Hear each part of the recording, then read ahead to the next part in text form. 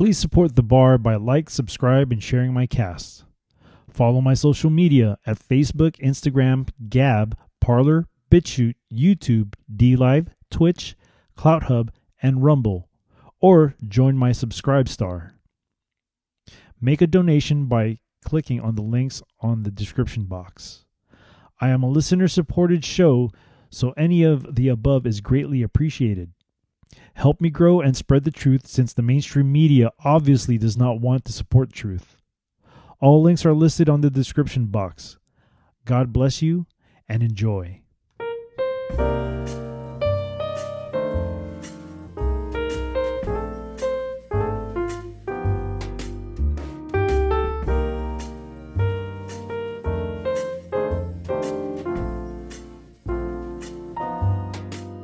Welcome to the Speak Uneasy, a safe space where cancel culture does not exist, because we are in a different prohibition era.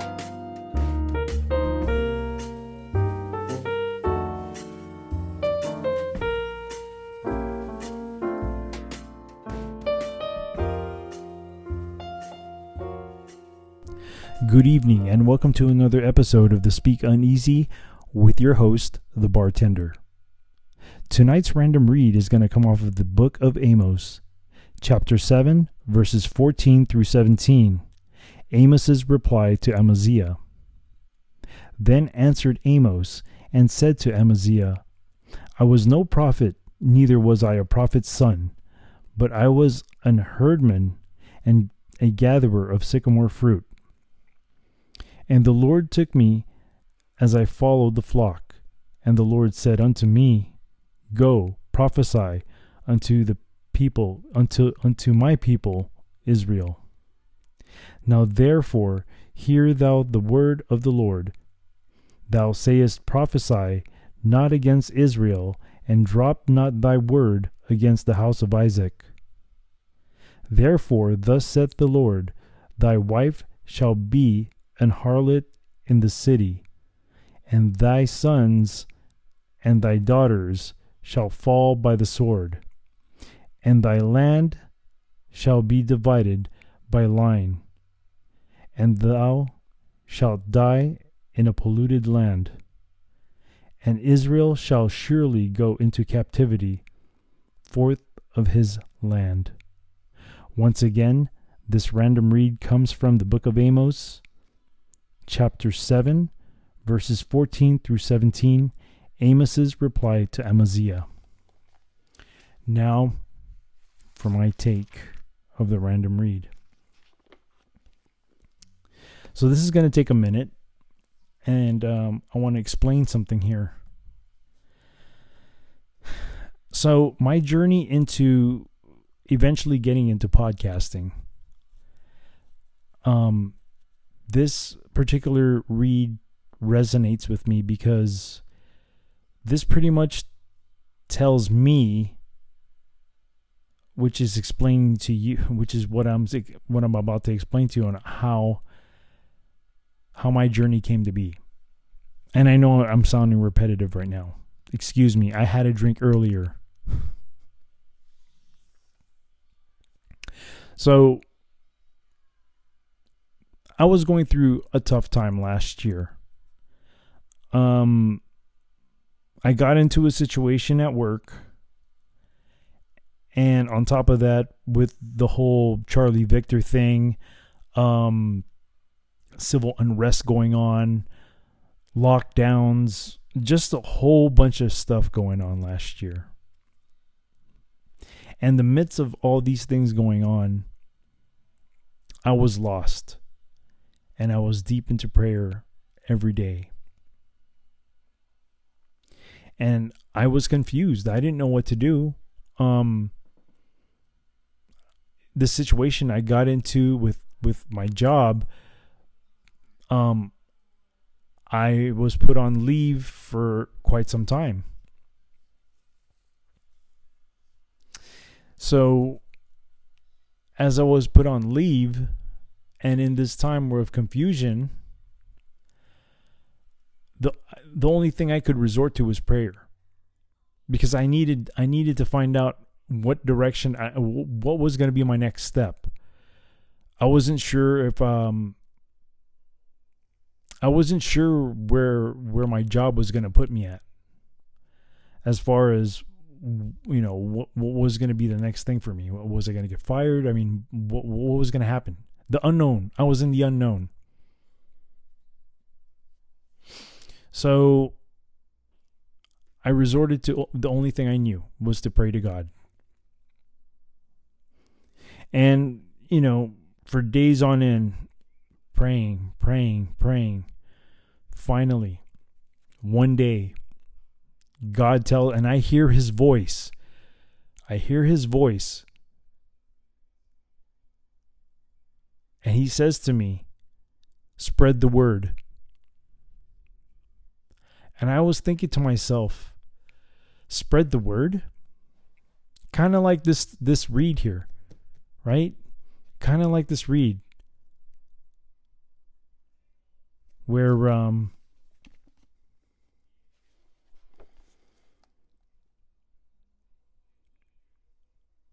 Amos, I guess, was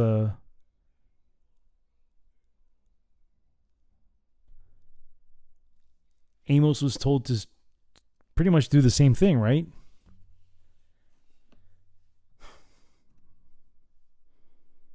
I didn't know how to go about this.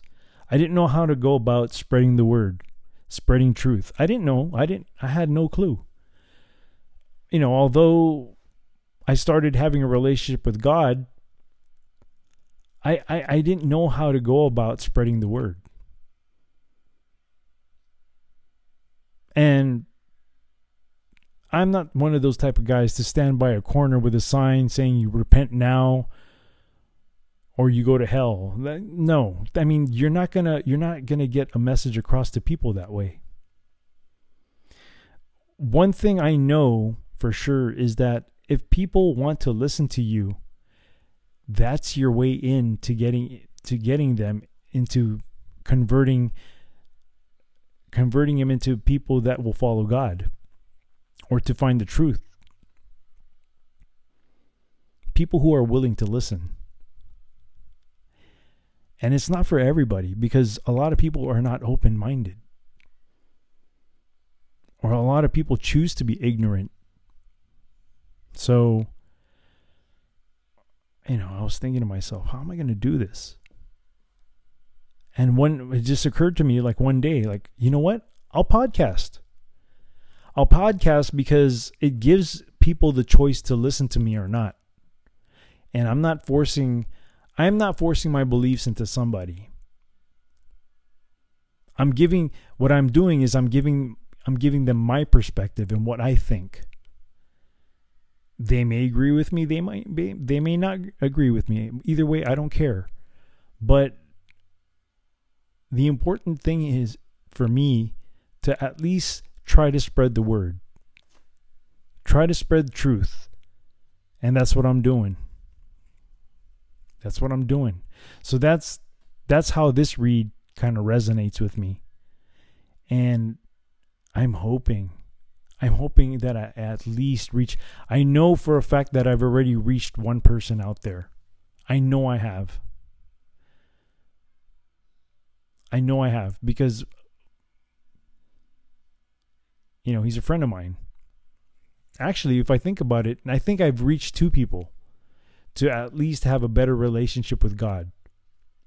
So I know it's hitting somebody somewhere out there. I may not be the best person in explaining things because I'm not a college educated person. I don't have extensive vocabulary. I'm not a snob. Or I don't consider myself highly intelligent either. I'm just a common sense thinker. That's all. So that's my take on the random read. And I really hope that story makes sense. If not, I don't know how else to simplify it, because that's as simple as it gets. Sorry for not having a college degree or a college education. Anyways, let's move on to the next thing of the next topic of today's show. Or, not the topic, the next section. Let's move on to the next section, okay? And I know some of you this might be your favorite part of the show. It's the making of the cocktail. So today we're going to go ahead and make a Rob Roy. A Rob Roy. I am not a fan of sweet vermouth, but to keep this a variety of cocktails, I've chosen to make a Rob Roy today. So before we make the Rob Roy, I found an article here from vinepair.com. It was written by Aaron Goldfarb, and the article was published back in October 9th of 2020. Article reads, The History of the Rob Roy Cocktail. This article is part of a cocktail history series sponsored by Johnnie Walker. That's not the scotch that we're going to be using tonight, but I'm reading it because that's what the article has in it. And I'm giving them full credit, so. Discover more about classic Scotch cocktails here. If a cocktail is named after someone, that someone probably had very little to do with the actual cocktail's creation. Such is the case with Robert Roy MacGregor, a 17th century outlaw? Wow. Often cited as a sort of Scottish Robin Hood for leading battles against noblemen in the Highlands. After his death, he became such a folk hero, in fact, that an operetta, also called Rob Roy, was written about him, debuting on Broadway in 1894. Like many shows of the era, it would need an accompanying drink. Just around the block from Herald Square Theater of Fifth Avenue, where the Empire State Building stands today, was the newly built Waldorf Astoria. The ritzy hotel had already laid claim to quite a few popular cocktails of the time, and indeed, today most drinks annals typically give it credit for the Rob Roy as well. At the time, there are many other cocktail writers who will point to other luxury lodging, the Fifth Avenue Hotel down by Madison Square, as the birthplace of the Rob Roy. And neither of those was truly the first Rob Roy cocktail. One with brandy, Angostura bitters, and orgeat had been fashioned by legendary New York barman E.F. Barry in the early 1870s. Yeah, he was a very famous bartender. It's very possible that those Midtown bartenders may have borrowed the recipe from the opposite shores of the Hudson River. In recent years, drinks historian David Wondrich has found evidence that one Henry A. Orfall stirred up an impromptu Rob Roy while working at Duke's house in Hoboken, New Jersey, just across the street from the Manhattan Ferry, around 1895. A blended Scotch whiskey salesman came in wanting a Manhattan, but according to his own company's policy, it was unethical for him to drink anything not containing his own whiskey. Orfall's solution was to swap in 2 ounces of Scotch alongside with sweet vermouth and Angostura bitters. The drink is good, a name is suggested, and done, writes Wondrich. The drink was good, yes, essentially a Manhattan for a Scotch lover. It's never become as ubiquitous as that American whiskey-based cocktail, but many drinkers prefer it. That's because blended Scotch makes the drink less sweet and a bit leaner as well. Geez, I can't read today. It must have been the drink that I had earlier. It also brings an interesting depth, adding a touch of smoke to balance out the sugary vermouth. Whoever created it and whatever it was created, the Rob Roy quickly became a sensation in America, ordered by name across the entire country. It probably didn't hurt that Rob Roy himself was a well-known figure in New York at the time, nor that his name rolled off the tongue when ordering it. By November of 1895, the San Francisco Call was already reporting that a new cocktail called the Rob Roy is a Manhattan made with Scotch instead of rye whiskey. It is excellent. Its recipe would soon start appearing in cocktail books like James C. Maloney's 20th Century Guide and John Applegreen's 1899 Barkeeper's Guide.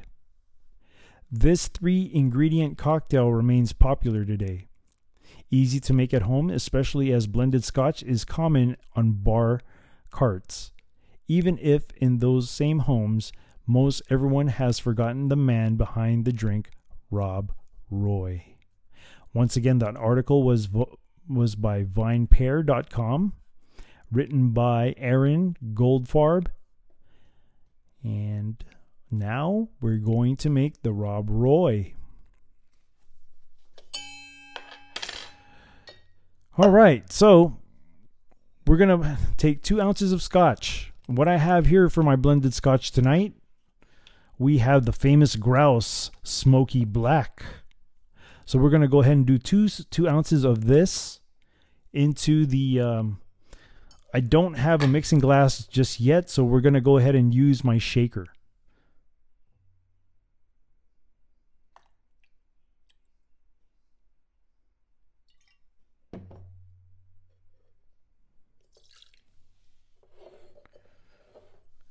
The first ounce is in.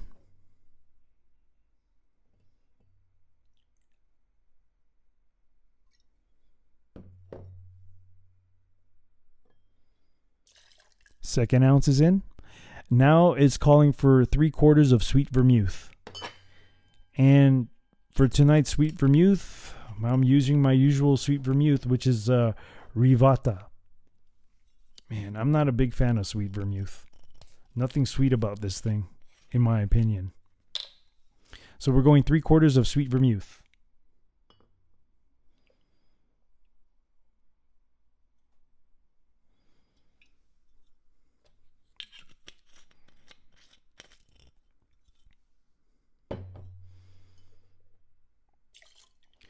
All right, 3/4 of sweet vermouth in there. And for the bitters, I have Fee Brothers 1864 West Indian Orange Bitters. We're going to put, it says to put 2 dashes. I'm going to put 3 because I really need to cover up that sweet vermouth taste. So here we go.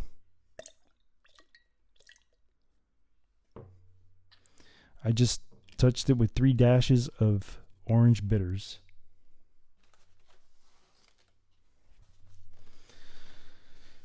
All right. So now we're going to go ahead and put some ice in here.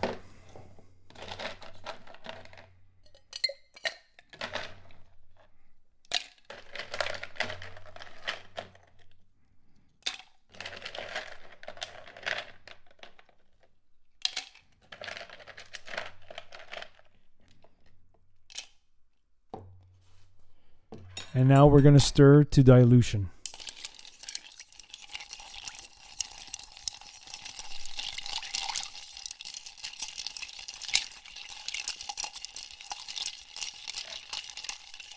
In the meantime, while I'm stirring, I have a, I don't have a Nicanora glass. I'm going to have to buy one eventually.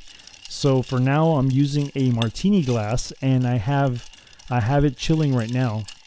So as soon as this is ready to go in the glass, I'm going to dump the ice and water out of the martini glass.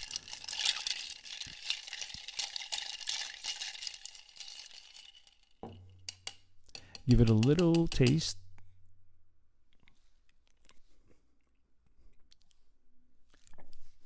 Okay.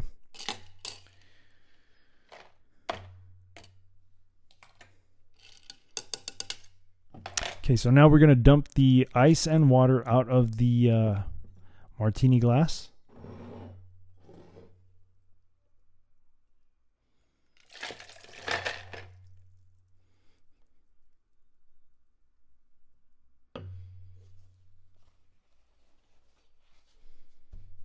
I'm making a mess over here. Jeez. I wish I can do this in my bar. It'd be much better. I wish I can do it on video. Someday. Okay. So now I got my strainer. The glass is empty now and it's chilled. Now for the pour.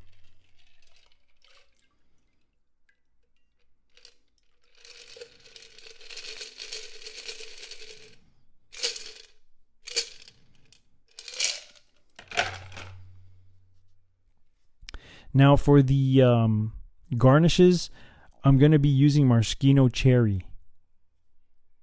So I'm going to be using about 2 maraschino cherries.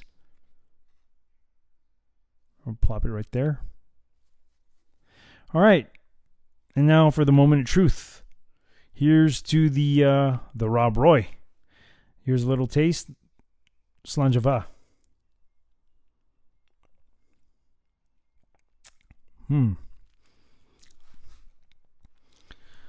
Let's give it a little taste again.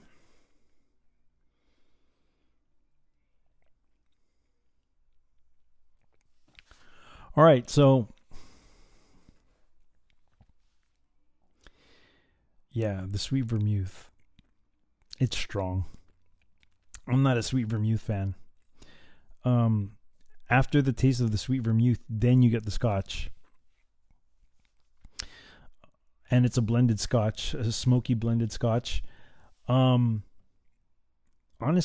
for my palate, this is not even that smoky, because when it comes to smoky scotches, Laphroaig. Laphroaig by far is, for me, in my opinion, the most smokiest, the smoky of all smoky. This is not that bad. So it doesn't taste that bad, but it wouldn't be on my order list. But if you like the sweet vermouth with a combination of a so-called smoky scotch, smoky blended scotch, then this isn't bad. It's just not one of my go-tos. So, here's to the Rob Roy. Slàinte mhath. And now, on to the show. So today I have a couple articles that I will be talking about. The first article comes from The Federalist, and it was published on April 29th of this year by Jordan Davidson. Article reads, Idaho cop suspended for viral TikTok mocking LeBron James police threat. An Idaho cop was suspended this week after a video of him poking fun at NBA star LeBron James went viral on TikTok. Last week, after an officer killed a teenage girl wielding a knife to save the life of another black girl, James threatened the cop in a Twitter post that said, in quotes, "You're next, #accountability."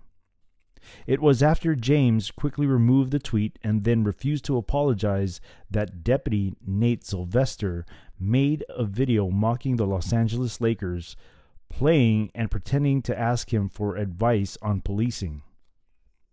"Excuse me, could you please put down the knife, sir?" Sylvester yelled before asking a fictional James, "You don't care if a black person kills another black person, but you do care if a white cop kills a black person, even if he's doing it to save the life of another black person?"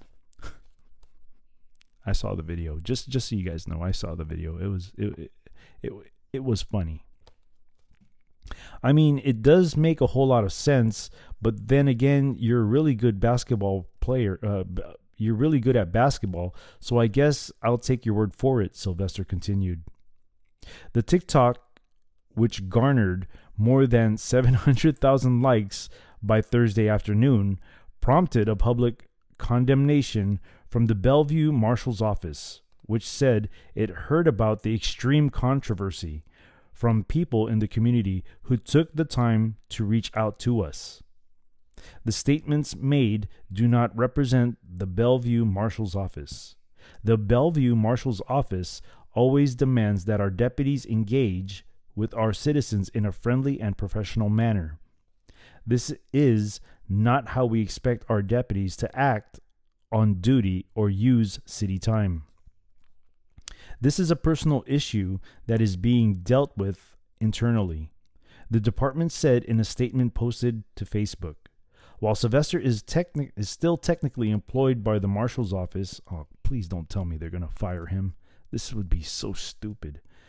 His best friend started a GoFundMe, which raised more than $92,000 in the first day to rally support for the officer while he is suspended. A portion of the donations will be given to a charity for families of fallen officers and first responders. The fundraising website states, Jordan Davidson is a staff writer at The Federalist. She graduated from Baylor University, where she majored in political science and minored in journalism. Once again, that article came off of The Federalist, published on April 29th of this year by Jordan Davidson. Now, my opinion in all this. Okay, so... Okay, there are a few issues. I don't think he did, he didn't, okay, first off, face value, he didn't do anything wrong. He didn't, okay? The only thing that he did, technically speaking, was probably violate a few department policies. At worst, that's what he did. And if he did violate some department policies, he did not commit a crime. He didn't commit a crime. He didn't break the law. He didn't even commit a misdemeanor. So he mocked a basketball player. So what? And they probably put this man on suspension or admin leave because their so-called sheriff or police chief or whatever you want to call it. I'm assuming it's a sheriff because he's a deputy, right? So the sheriff just put his tail in between him or her, put their tail in between their legs and caved in to people who probably don't live in the community. And I can almost guarantee, not that I have any facts on this, but this is how it usually works. You get a bunch of activists, and let's be real about this. It's probably going to be Bravo Lima Mike, right? It's probably going to be them who pressured the leadership of that department. And they probably don't even live in that community. It's easy to make phone calls when you're a few states away, right? You may have a small majority, a small group of people that do live there who support Bravo Lima Mike. But I can see already that this was all political. As far as deciding what would happen to Deputy Sylvester here.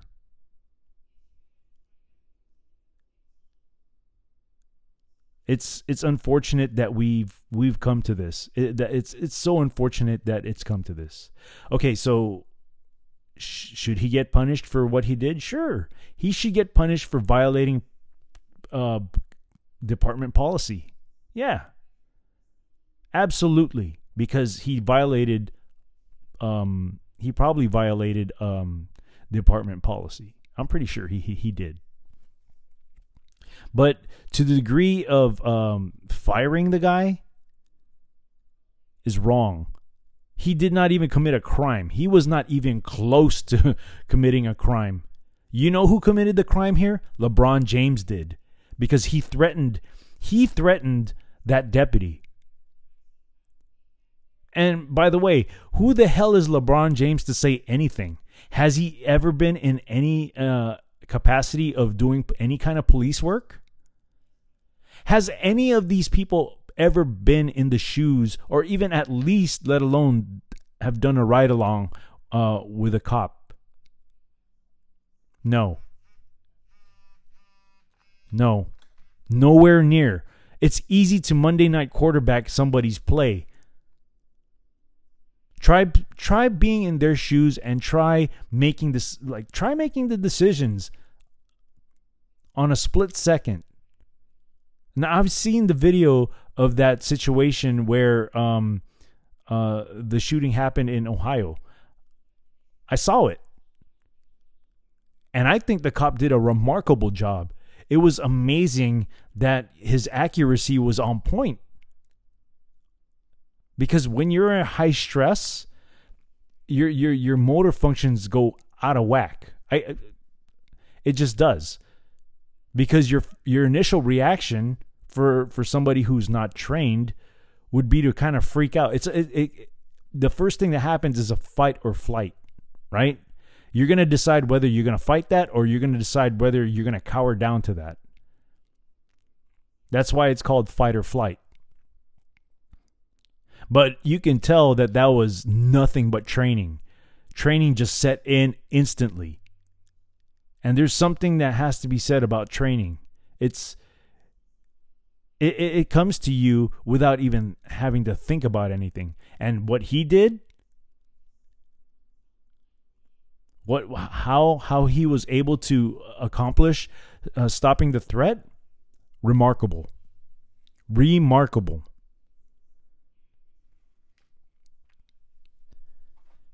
So, honestly,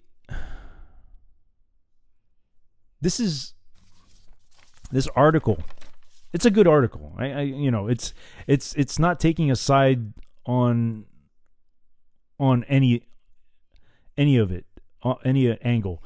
It's not taking a side on any angle.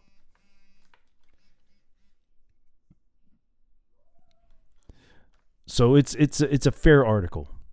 And this is the way things should be reported, without any bias or without taking a side. Great article, Jordan Davidson. Good for you. But here's where I have a problem. And I'm not speaking about the article. I'm speaking about the content of this story, right? Who is this NBA player to decide how cops should do their job? Obviously, you're not a cop. You play basketball, right? What's the hardest thing you have to do? What's the hardest thing you have to do as a basketball player? Train? Work out? That's the hardest thing you have to do, right?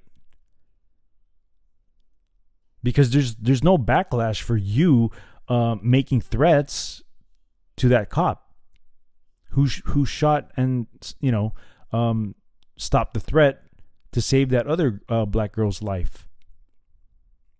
I guarantee if that girl stabbed that other girl, that wouldn't even be in the news.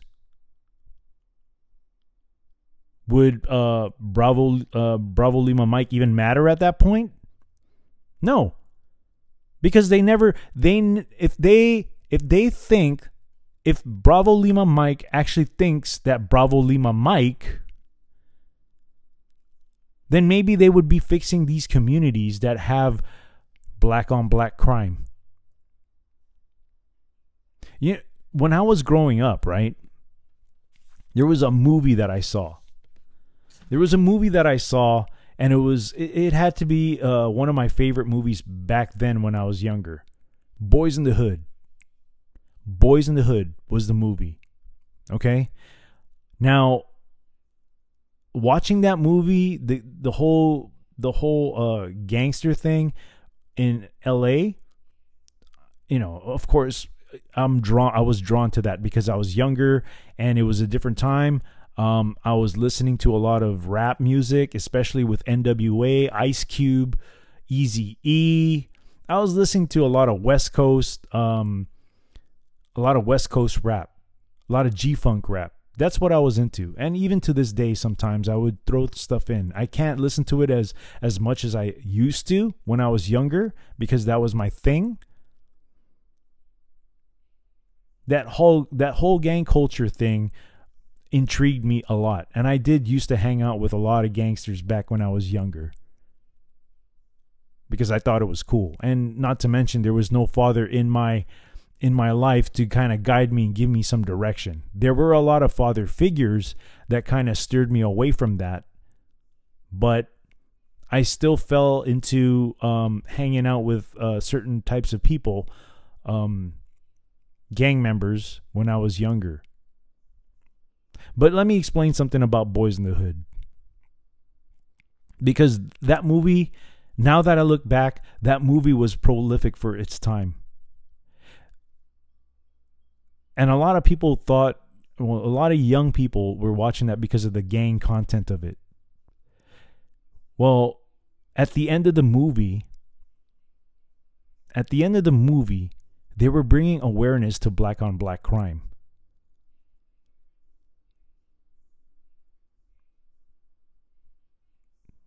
And now you don't even hear that from celebrities or activists. You don't. That movie was bringing awareness to black on black crime.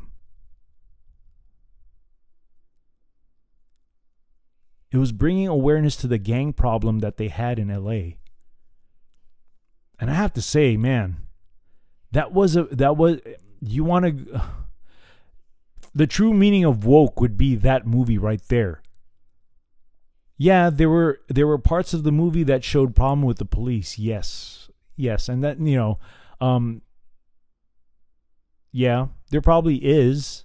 I'm not going to pretend and say that there isn't, because it's a possibility, because everybody in every group have some kind of bad apple in them. Okay, and I'm just generalizing here because in a perfect world, nobody would have problems. But we're not in a perfect world, and we're especially now where everything is turned upside down. But at the same time, too, as a cop, as a cop going, patrolling these neighborhoods, having to deal with gangsters every day, and having this thing where they're just wearing a uniform and being in a police car gives you a target. You try living a life every day of being paranoid, of not thinking that you may or may not make it home because you respond to a domestic call violence, which turns out to become a shooting on a cop. Because statistically speaking, as far as I know, that domestic violence calls are probably going to be the most dangerous ones, because those calls can turn against the cop in a split second. Well, and not only that, but if you're patrolling these neighborhoods that are gang infested, you don't know what kind of you don't know what's going on there. Right? Maybe they're going to be, maybe it's a setup to ambush cops. You don't know. But just kind of put yourself in the cop's shoes every day, having to patrol these neighborhoods, having to see what you see, having to deal with what you deal with. And I would imagine that it would be harder for a black cop to patrol the streets of these neighborhoods too, because now they look at you as somebody who sold out. When in actuality, you're just trying to fix a community that's broken.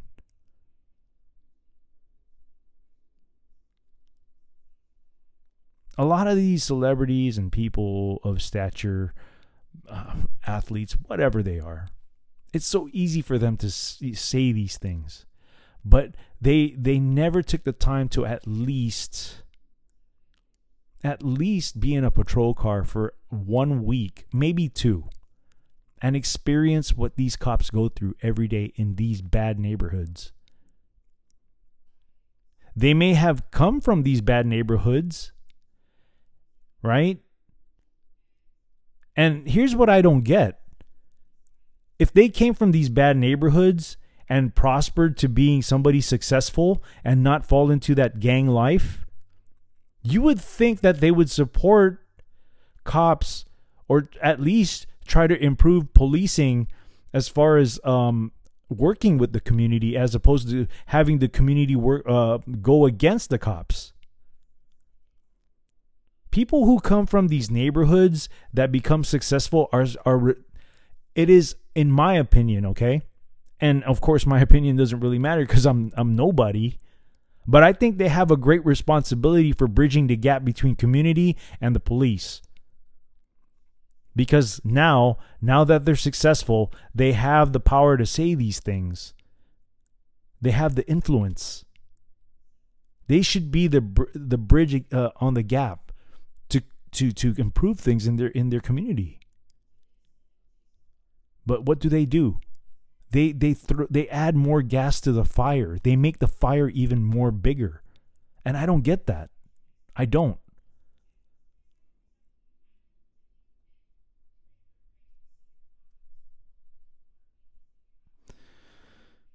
And another thing too, I mean, it gets to me that when you go in these neighborhoods, right? People already think you're a certain thing about you when you wear, when I'm pretty sure that these cops, when they go patrol these neighborhoods, the community already have they've already have a judgment on you on who you are because of the uniform that you wear, right? They call you racist and all sorts of stuff, and they don't even know who you are. They don't know.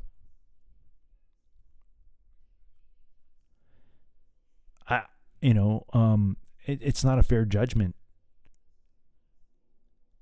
And I don't understand why in these communities that they still hold on to stuff from the past. We have to let go of bad things from the past in order for us to go forward, because it's an anchor. It's a negative anchor that brings you down, and then it brings everybody else down. Were there bad things that happened in the community with the police? Sure, probably there was. But how are you supposed to improve as a community if you keep pulling it, being an anchor to that? A lot of these cops nowadays, they're trying to bridge that gap, but it's very difficult. And the media doesn't help. The media does not help at all. They perpetuate the hate on the cops every time by not showing a full clip of a situation, by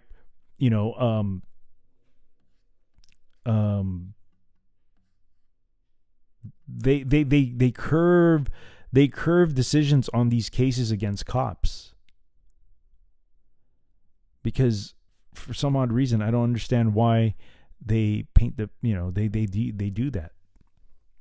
I mean, I know why they do that, but I don't understand the end goal to it. Ultimately, you're destroying the community. So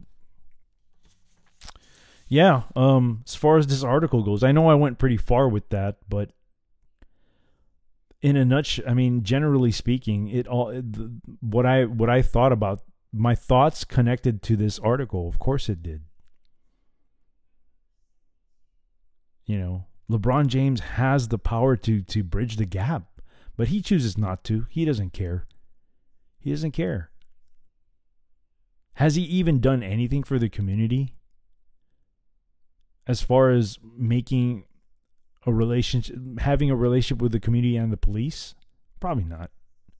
Probably not. Has he ever been on a ride along? Probably not.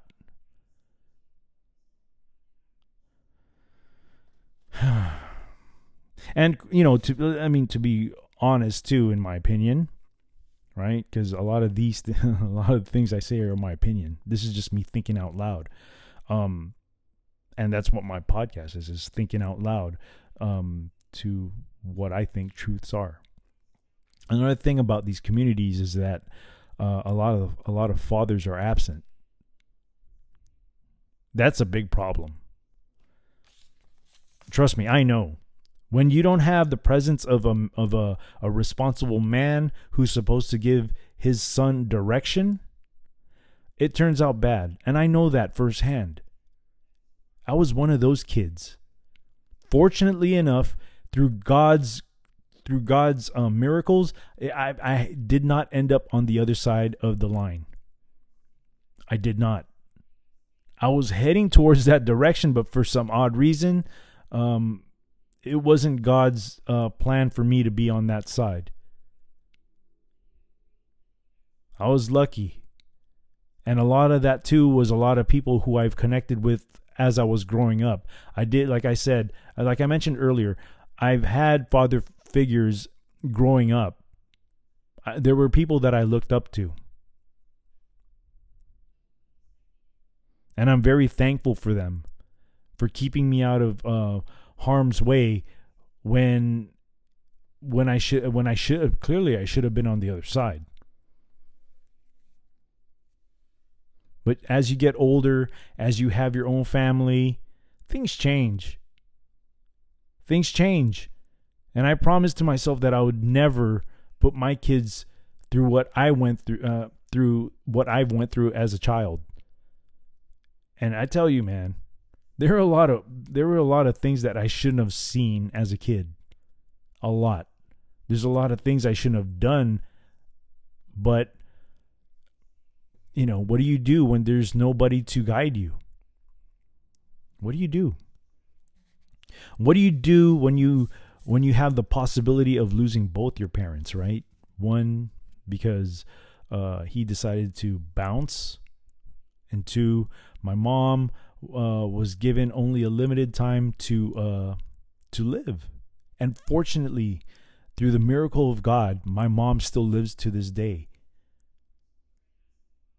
Man, just the thought of having to lose my mom when I was younger, when I needed direction, right?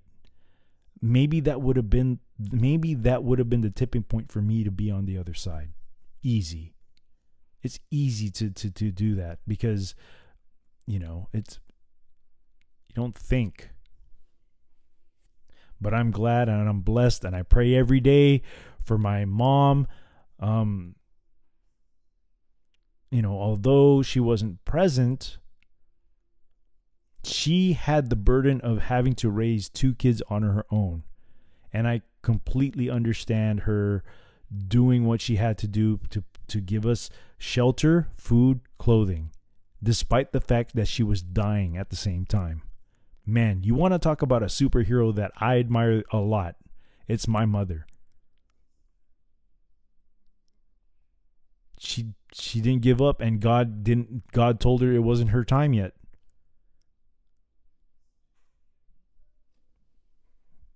So I'm lucky.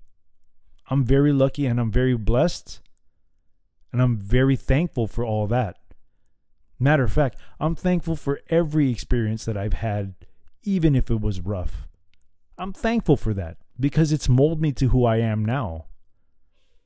I look at things at a very different way now. And I learn from those experiences, so then my kids don't go on that path. But I know I'm veering off here. That would be an awesome discussion about how I grew up. I mean, I wouldn't say I was in a completely poor neighborhood or anything like that. I mean, it's nothing like that. But just the absence of a father is a big deal to kids. It really is. It really is a big deal. And it should be more magnified. Like we need to show why the presence of a responsible father should be at home. And those guys don't even get enough kudos for what they do. But then again, if you're a responsible father and husband, you shouldn't want the kudos because that's what you're supposed to do anyways, right? Anyways, I'm going to take a break, and then we're going to hit another article, which does not it doesn't even connect to what we just talked about. But, one day I would love to discuss the problem of absent fathers in the homes, because I was I went through that. And it's not an easy thing, because now you're tapping into how you have a relationship with a woman. As for me, having a relationship with a woman as I was growing up, it was very it was very blurry, like what I thought a relationship should be. But like I said, we'll discuss that on another day, maybe on a live show. I don't know. So for now, I'm going to take a break. So I will talk to you guys after. And welcome back. So the next article I have here is from the Gateway Pundit. It was written by Christina Layla, and it was published on May 1st of this year. Article reads, Tennessee woman paralyzed after second Pfizer Charlie Victor shot. A Nashville woman is in a hospital bed and unable to walk after receiving her second Pfizer Charlie shot on April 16th. Mind you, when it comes to this stuff, I have to talk in code because unfortunately there's a certain platform out there, Yankee Tango, that has already deleted one of my videos. So I have to talk in code when I talk about certain things. Okay. So when I'm referring to alphanetic stuff, you can probably figure out what I'm talking about. Brandy Parker McFadden said mere hours after her second dose of the Charlie vaccine, an unusual sensation began in her legs. Soon the young mother of 3 was in agony with horrible neck pain, and it kept getting worse. She was screaming in pain. She is one that is pretty stoic. That's what created the sense of urgency, her husband James told WKRN. I'm assuming that's a news outlet. I woke up. I can't move my arms. I can't move my legs. So he's freaking out. The doctors are panicking, Brandy said. I'm holding her hand, and her hand is limp throughout the whole thing while she's screaming in pain, James told WKRN. And all the test results are coming back negative. Brandy is unsure if she will ever be able to walk again. After 10 days, she is able to move her arms and wiggle her toes. WKRN reached out to Pfizer, and they issued this statement. Wow, they actually put a statement out there, huh? We take adverse events that are potentially associated with our Charlie Victor 19 vaccine, BTN 16-2 Bravo 2, very seriously. We closely monitor all such events and collect relevant information to share with global regulatory authorities. Excuse me. At this time, our ongoing review has not identified any safety signals with paralysis and the Pfizer BioNTech Charlie Victor 19 vaccine. To date, more than 200 million people around the world have been vaccinated with our vaccine. It is important to note that serious adverse events that are unrelated to the vaccine are unfortunately likely to occur at a similar rate as they would in the general population. Once again, this article was written by the Gateway Pundit, and it was written by Christina Layla. So, I kind of found this interesting right here, right? Because, honestly, this is a test run. They're trying to figure out what kind of adverse reactions people would get, so then they could put it in their disclaimers, right? And I'm going to be quoting the statement that they put out.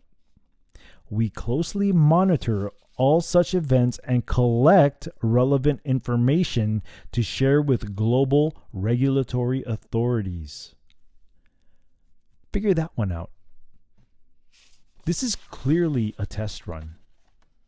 They want to figure out what kind of adverse reactions that these things give, so that when they start making like they start putting more information into their labels, they put that into their disclaimer. It doesn't really matter now anyway, because they can't get sued. They can't, that's just the way it is. These pharmaceutical companies are untouchable when it comes to these things, and I don't get it. I don't get people. Okay, I don't get these people. I call them the sheep. I call them the sheep because they refuse to do research on their own about what they're getting themselves into, or what's going around the world. I don't get the mentality of this thing. This Charlie Victor thing has a 99%, even more, I think, depending on what age range you're in. You have a 99% chance of living, as opposed to the jab, which is probably going to lessen. Like, you're more than likely to face either getting sick or death or something. In my this is just my opinion. There's no statistics on this. It's like a 50-50 thing. You're gambling. You're rolling the dice on something that's unknown, when clearly you have more than a 99% chance of living, getting the Charlie Victor. I don't get it. You know, when I was a kid, and I probably talked about this before, when there was a kid that I knew who had chicken pox, man, it was game on. Just go play with him, go get the chicken pox, and you'll be done with it. But now we've become a society that's so neat freakish, and when you over clean things, like, how do you build your immune system up? That's why it's called an immune system, right? We build it up to make it stronger. It's like working out. When you're working out, in the beginning, everything is gonna hurt, right? You're strengthening your muscles. You're strengthening your bones as well. And as time goes by, it gets stronger and stronger. And now we're relying on things that are not even 100% going to protect us. And even if you're still going to get sick. Either way, you're getting sick. But I think I would roll my chances with a 99% live rate, as opposed to something I don't even know anything about. I don't get the sheep mentality on that. I don't. From the get-go with this whole Charlie Victor thing, when they started implementing the moment they started implementing masks, I knew that this was it. I knew this was all about control. It has nothing to do with safety. That's what they did in 9/11. That's how they hoodwinked a lot of us in 9/11 with the Patriot Act. And now when we go to the airports, and I know a thing about this because I travel every week. Lucky for me, I'm TSA pre-checked, which means I don't have to do certain things that the mass sheep have to do. Like you go through this body scanner and for some odd reason, things still get through. Not to mention the fact you got to take your shoes off. Why? Because some dude tried to sneak up a bomb in there, or I don't get it. Things are still going through. I really don't get it. That's how they get us. That's how they get you. They scare you with these, we have to protect you. So you're going to have to lose some rights for that. I don't get it. I don't. And I hate the thought of having to lose rights because you're afraid to live life. I mean, who is the government to tell me what's good for me? Who are they to control me? I decide what's good for me and what's good for my family. Let me make that decision. I don't want you to decide for me. But then again, that's how liberals think. They want to control every aspect of your life. Why? Why is it your business? Why is it your business to care about what I do for my life? Because I disagree with you? I know this discussion is veering off into something else different, because we're supposed to be talking about the jab, and we're supposed to be talking about Charlie Victor. But honestly,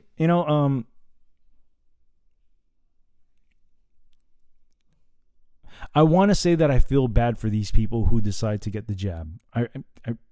I sincerely want to feel bad for them when something happens. But here's the truth of the matter. The truth of the matter is, if you're deciding to do something for yourself, it is your responsibility to do all the research you can in order for you to make a logical decision, as opposed to just making fear, making that decision for you. That's what they do. They instill fear in us in order for us to accept certain things. They instill fear because it's the easiest thing to do. And honestly, in my opinion, a part of that is not having a relationship with God. Because that's not what God intended us to be. Our life is not intended to be living in fear. Because if we lived in fear, you'll be stuck in your house. You won't be able to go out and make great relationships with people, have great discussions with people, advance your own mind.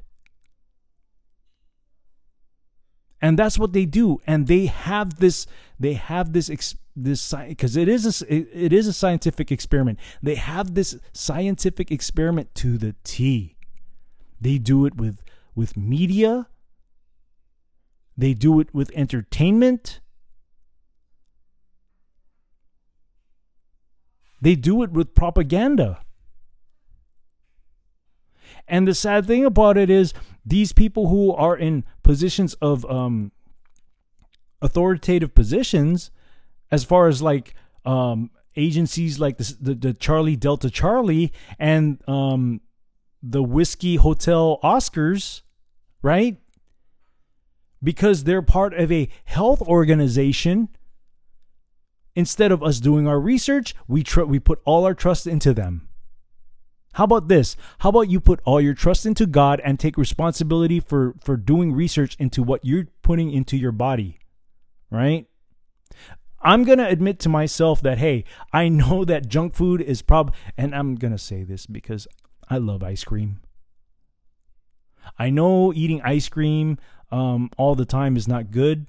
I probably eat it more than I should. But that's a decision I make for myself. At least I have that in my head, that I know that too much of this is probably not good. That goes with drinks as well. Cocktails, right? The bartender, the speak uneasy. Which is why I drink to moderation. I don't overdo it. I know. But as far as ice cream goes, shoot, man. You got me. Like, any opportunity I can eat ice cream, I'm going to eat ice cream. My wife tells me to slow down at times, but that's a hard thing for me. It's a hard thing for me to do, and I understand addiction. I really do. I got a sweet tooth. I'm not getting any younger, so I honestly got to slow that down. But at least I recognize that it's not good. So at least I know, as opposed to people that out there where all the information is out there and they just refuse to do a little bit of research. Just a little bit. All you need is a little bit. Because it's a little bit is all it takes for you to start going down that rabbit hole. That's what happened to me in my awakening back in 2006. So during, and I don't know if I'm on track with this conversation from this article, but it has everything to do with doing your own research, right? Because ultimately, when it comes to this article, this lady should have done her research before she got that jab. She should have. Maybe she did. Maybe she didn't dig deep enough to understand that getting Charlie Victor is not going to be the end all be all of your life. Like, you're not going to die. If you're in the category of an age range that's, quote, healthy, you're not going to die.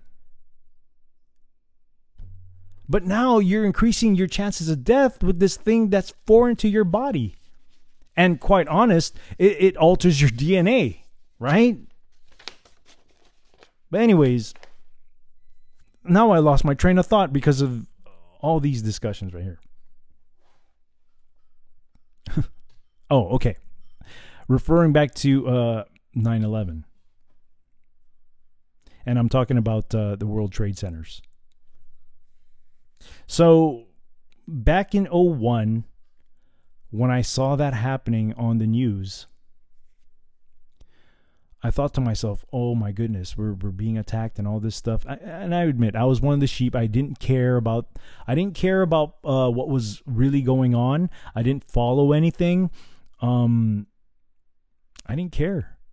I really did not care about, I cared about the country being attacked. Of course, who didn't care about that? Everybody cared. Everybody stood in unity. Everybody was in unity. We all agreed that we had an enemy, and we all stuck together as Americans. And time went on. I went on with my life just as everybody has, but at the same time, we never forgot what happened in 2011. In 2001, September 11th. We never forgot that. Every year that September 11th came, we all remembered. But it wasn't until 2006 that a coworker of mine, back in one of my old jobs, told me, "Hey, dude, you got to check this film out." And he told me, "Yeah, you got to check out this movie called Loose Change." I said, "What is this Loose Change? What is this?" He goes, "Just check it out, dude. Just check it out." And man, when I saw that film, I was all in the rabbit's hole. Like, I went and dug and went through different tunnels of the rabbit's hole. But that was because I started caring, and part of that too, part of me starting to delve into that was my mindset was changing at the same time, because I realized too, even before watching that film, that I started getting into politics, because there were so many, and at the time I was living in California, so there were so many decisions that was going on that affected me, because I was making not much money, and I had a family I had to support, and a lot of these things started affecting me. So I started getting into it, and part of that was the people that I worked with were a lot older than I was, except that one guy who introduced me to that movie. He Loose Change. He was younger than me. He knew a lot more than I did. But I surrounded myself around people who were older and who were conservative for most part. There was one liberal guy, but we never really chopped it up as far as politics goes. And everybody used to just tease him. and that was probably one of the best jobs I had, as not of the pay, but because as an individual I grew. And I had so much fun. It was laughter every day that I went to work. I was always looking forward to the next day, because we'd always joke around, and it was just a loose environment. But doing the research, man, it's a big deal. That's where I was getting to. Like, doing the research is a big deal. Sometimes you got to go deep, dig deep, in order for you to make logical decisions in what you decide what you're going to do for yourself and your family. Sometimes it takes work, and you just got to do it. You have to, because ultimately all these things are going to affect it's going to affect you. So, interesting conversation, yeah. Interesting how people they're just lazy. They're just lazy. They don't care. Which is appalling to me, because a lot of these people that don't care about politics, they care more about sports. And honestly, in my opinion, I stopped being a sports fan after high school. And I think that sports is a means of distraction away from, finding out what truth is. I mean, you get people you ask people. I'm sorry, this is stuttering. You ask people about what's in this bill, how does this affect you? They don't know. But you ask like a player's statistics in whatever sports they're into, they'll give you the full statistics, which baffles me. Why do you care so much about that stuff?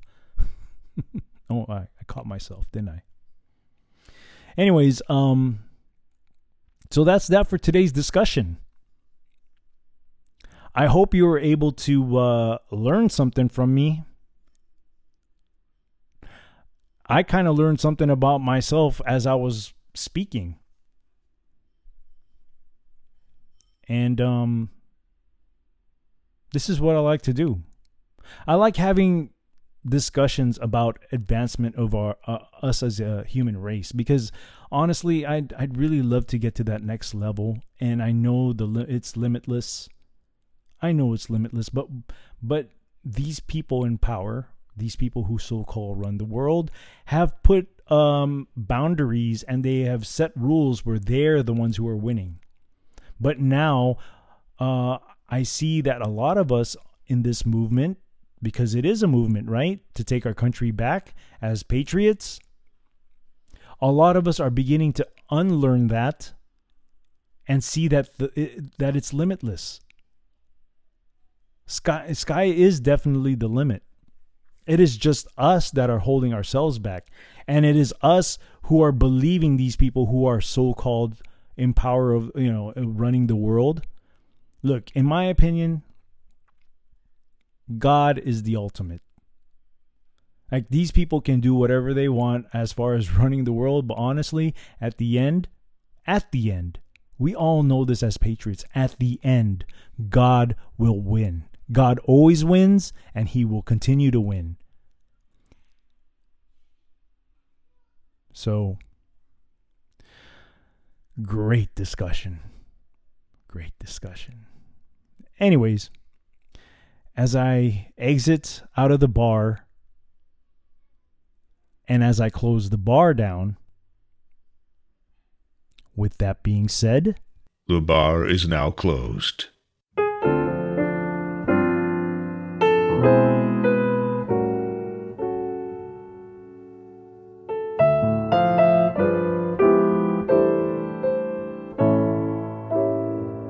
I can't help but wonder if I'm under a spell, It's more than a passing notion. I've never fallen with such devotion. I can't help but wonder if it's only a dream.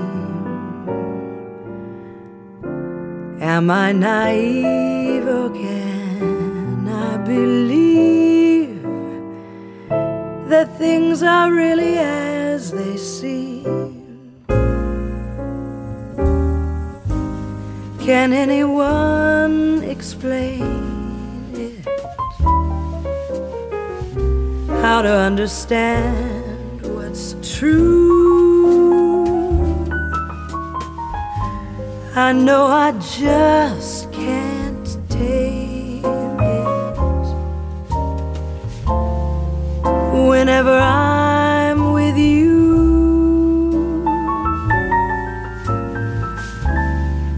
I can't help but wonder if you wonder about me. 'Cause lately I can't help but wonder how wonderful this might be.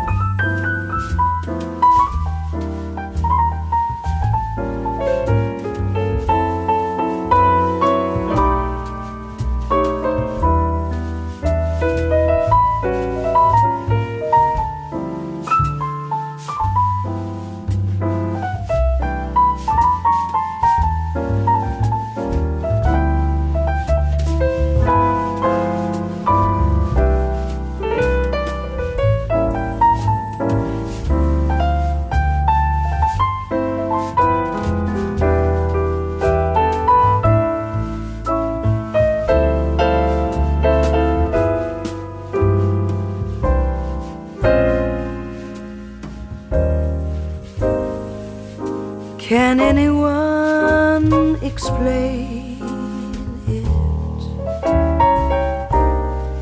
How to understand what's true?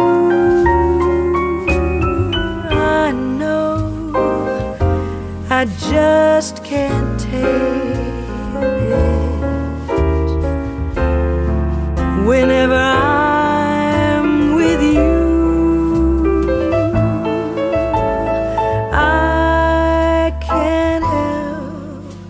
but wonder